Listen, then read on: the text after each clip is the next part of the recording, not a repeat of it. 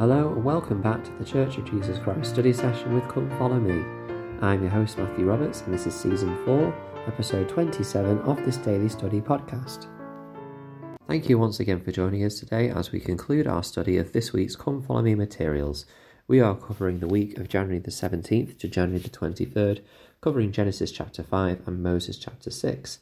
And today we're just concluding the verses in Moses chapter 6 from about verse 61. The Lord is continuing to teach Adam, and equally Enoch is telling us about how the Lord taught Adam about the gospel of Jesus Christ. And in verse 61, he says kind of the blessings that come from living this gospel, from being able to be sanctified by the blood of the Saviour. He says, "Therefore it is given to abide in you the record of heaven, the comforter, the peaceable things of the immortal glory, the truth of all things, that which quickeneth all things, which maketh alive all things, that which knoweth all things, and hath all power to do all power according to wisdom, mercy, faith, truth, justice, and judgment." Close quote. We are told that as we live the covenants that we have made in the gospel, as we truly receive the gift of the Holy Ghost and make that an integral part of what we want to do in our lives, we're able to receive the Holy Ghost, and it fills us with the peaceable things of immortal glory and all these other things that were listed there. Elder Parley P. Pratt taught this about the Holy Ghost, quote, "The gift of the Holy Spirit adapts itself to all these organs or attributes. It quickens all the intellectual faculties, increases, enlarges, expands, and purifies all the natural passions and affections, and adapts them by the gift of wisdom to their lawful use. It inspires, develops, cultivates, and matures all the fine-toned sympathies, joys, tastes, kindred feelings, and affections of our nature. It inspires virtue, kindness, goodness, tenderness, gentleness, and charity.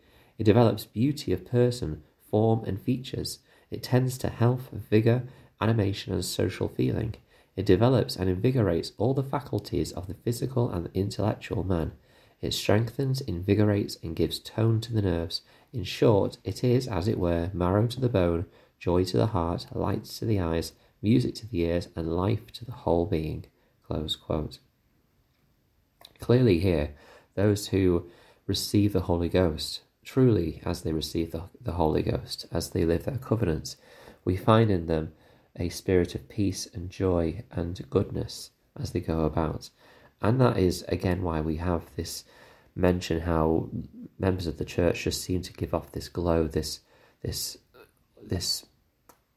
sense of peace and friendship and joy that comes with other people as they're living their covenants. And as they do that, they can be literally a light to the world and be, as our Saviour wants them to be, and a great influence and support to many others. And in verse 62, we then get what this plan is called. It says, "And now behold, I say unto you, this is the plan of salvation unto all men through the blood of mine only begotten, who shall come in the meridian of time." Elder Dieter F. Uchtdorf talked about this, about how the Father is the author of this plan. He said, quote, "God the Father is the author of the gospel. It is a key part of God's plan of salvation or plan of redemption. It is called the gospel of Jesus Christ because it is the atonement of Jesus Christ that makes redemption and salvation possible. Through the atonement, all men, women, and children are unconditionally redeemed from physical death, and all will be redeemed from their own sins on condition of accepting and obeying the gospel of Jesus Christ." Close quote. I think that's a useful summary there by Elder Uchtdorf, just how the gospel is a blessing to all mankind. Every single human that has been on this earth will receive the blessing of salvation from death, and except for the few that are the sons of perdition, who are very, very small in number, everyone will receive a glorified body. They shall receive not just life after death as a spirit, but they shall receive their body once again perfected to a certain degree of glory. And I think that is, again, a marvellous, wonderful blessing. We often skim over that. We focus a lot on the conditional blessings of the atonement, such as receiving exaltation, being in the celestial kingdom with our Heavenly Father, with our families, and as we should. That is, of course, our goal as members of the Church of Jesus Christ of Latter-day Saints. But sometimes we forget to ponder and reflect on just how we don't need to do anything technically and still receive huge amounts of blessings from our Saviour's atonement because he loves us. What a marvellous blessing that is to all mankind. And whilst I'm not saying we should sit around and not do anything, we should try and strive to be better, to be more than our heavenly so that we can be what our Heavenly Father wants us to become, and what we have the potential and ability to become as well. That will not be easy as we strive to live our lives in line with the Saviour and daily repent and do all the things that have been spoken about this week in this section. But as we do that, we can make progress, and we won't be perfect at it because none of us are perfect, but we can do a bit better each day and make changes. And as long as we are changing and connecting to our Saviour through the atonement, that is the key. And I think that is a wonderful, hopeful thing to know.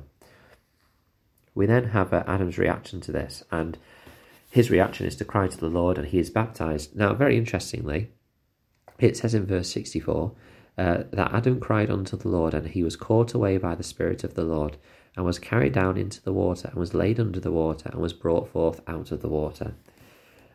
We do not know exactly how that worked, whether it was kind of Adam himself going under the water and coming back out, or literally a spirit baptizing a physical man. It's an interesting question, but we don't have a definitive answer really on how that worked. But clearly the authority to do so was there, as it was done by the Spirit. So we don't need to worry about that. There has to be, every time a baptism is performed, the authority to do so. But as we conclude this section, we have then the Spirit of God descending upon Adam, and he was born of the Spirit. And this is the beginning. This is where it all began. The gospel of Jesus Christ began before the Saviour. It began with the first man to commune with God. And I think that that is a wonderful knowledge to have, and clear, true principles that were lost over the years. And in verse 68, we have kind of the ultimate goal that this can be. In verse 68, the final verse of the section of Moses 6, it says, "Behold, thou art one in me, a son of God, and thus may all become my sons. Amen." Now, of course, we are not just saying that Adam is a son of God now because he was baptized. Like, we're all children of God. And of course, we are talking about sons and daughters here as well. But what is being referred to here is that he has become a child of the covenant. And that is a different thing. That's how we can refer to the Saviour as the Father, as we do a few times in the Book of Mormon and in other places. He is the Father of the covenant. He is our, as it were, the Father of the gospel. He is the author of it. Well, and he is the one that made it possible, rather. I guess that the Father, Heavenly Father, was the author, but the Saviour is the one that kind of has adopted it and made it possible. And so that is why we can be referred to as all of us children of God, spirit children of God, but also children of the covenant, sometimes referred to as children of Christ, sometimes referred to as children of the gospel. But we have a wonderful opportunity to be able to understand this from the scriptures that we have in the Pearl of Great Price, and it is just a marvellous blessing to have that. Thank you so much for listening this week. It's been a really good study about the gospel and about the words taught to Enoch. We're going to continue, of course, with the words of Enoch as we go into next week, as we will begin to look at Moses chapter 7 and the incredible chapter that is. And can't wait to share that with you. So please join us on Tuesdays. We begin that, and of course don't forget tomorrow's episode, Monday's episode, where we will continue with listener comments and anything else that we've studied as well. Thank you very much for your time, and until we meet again.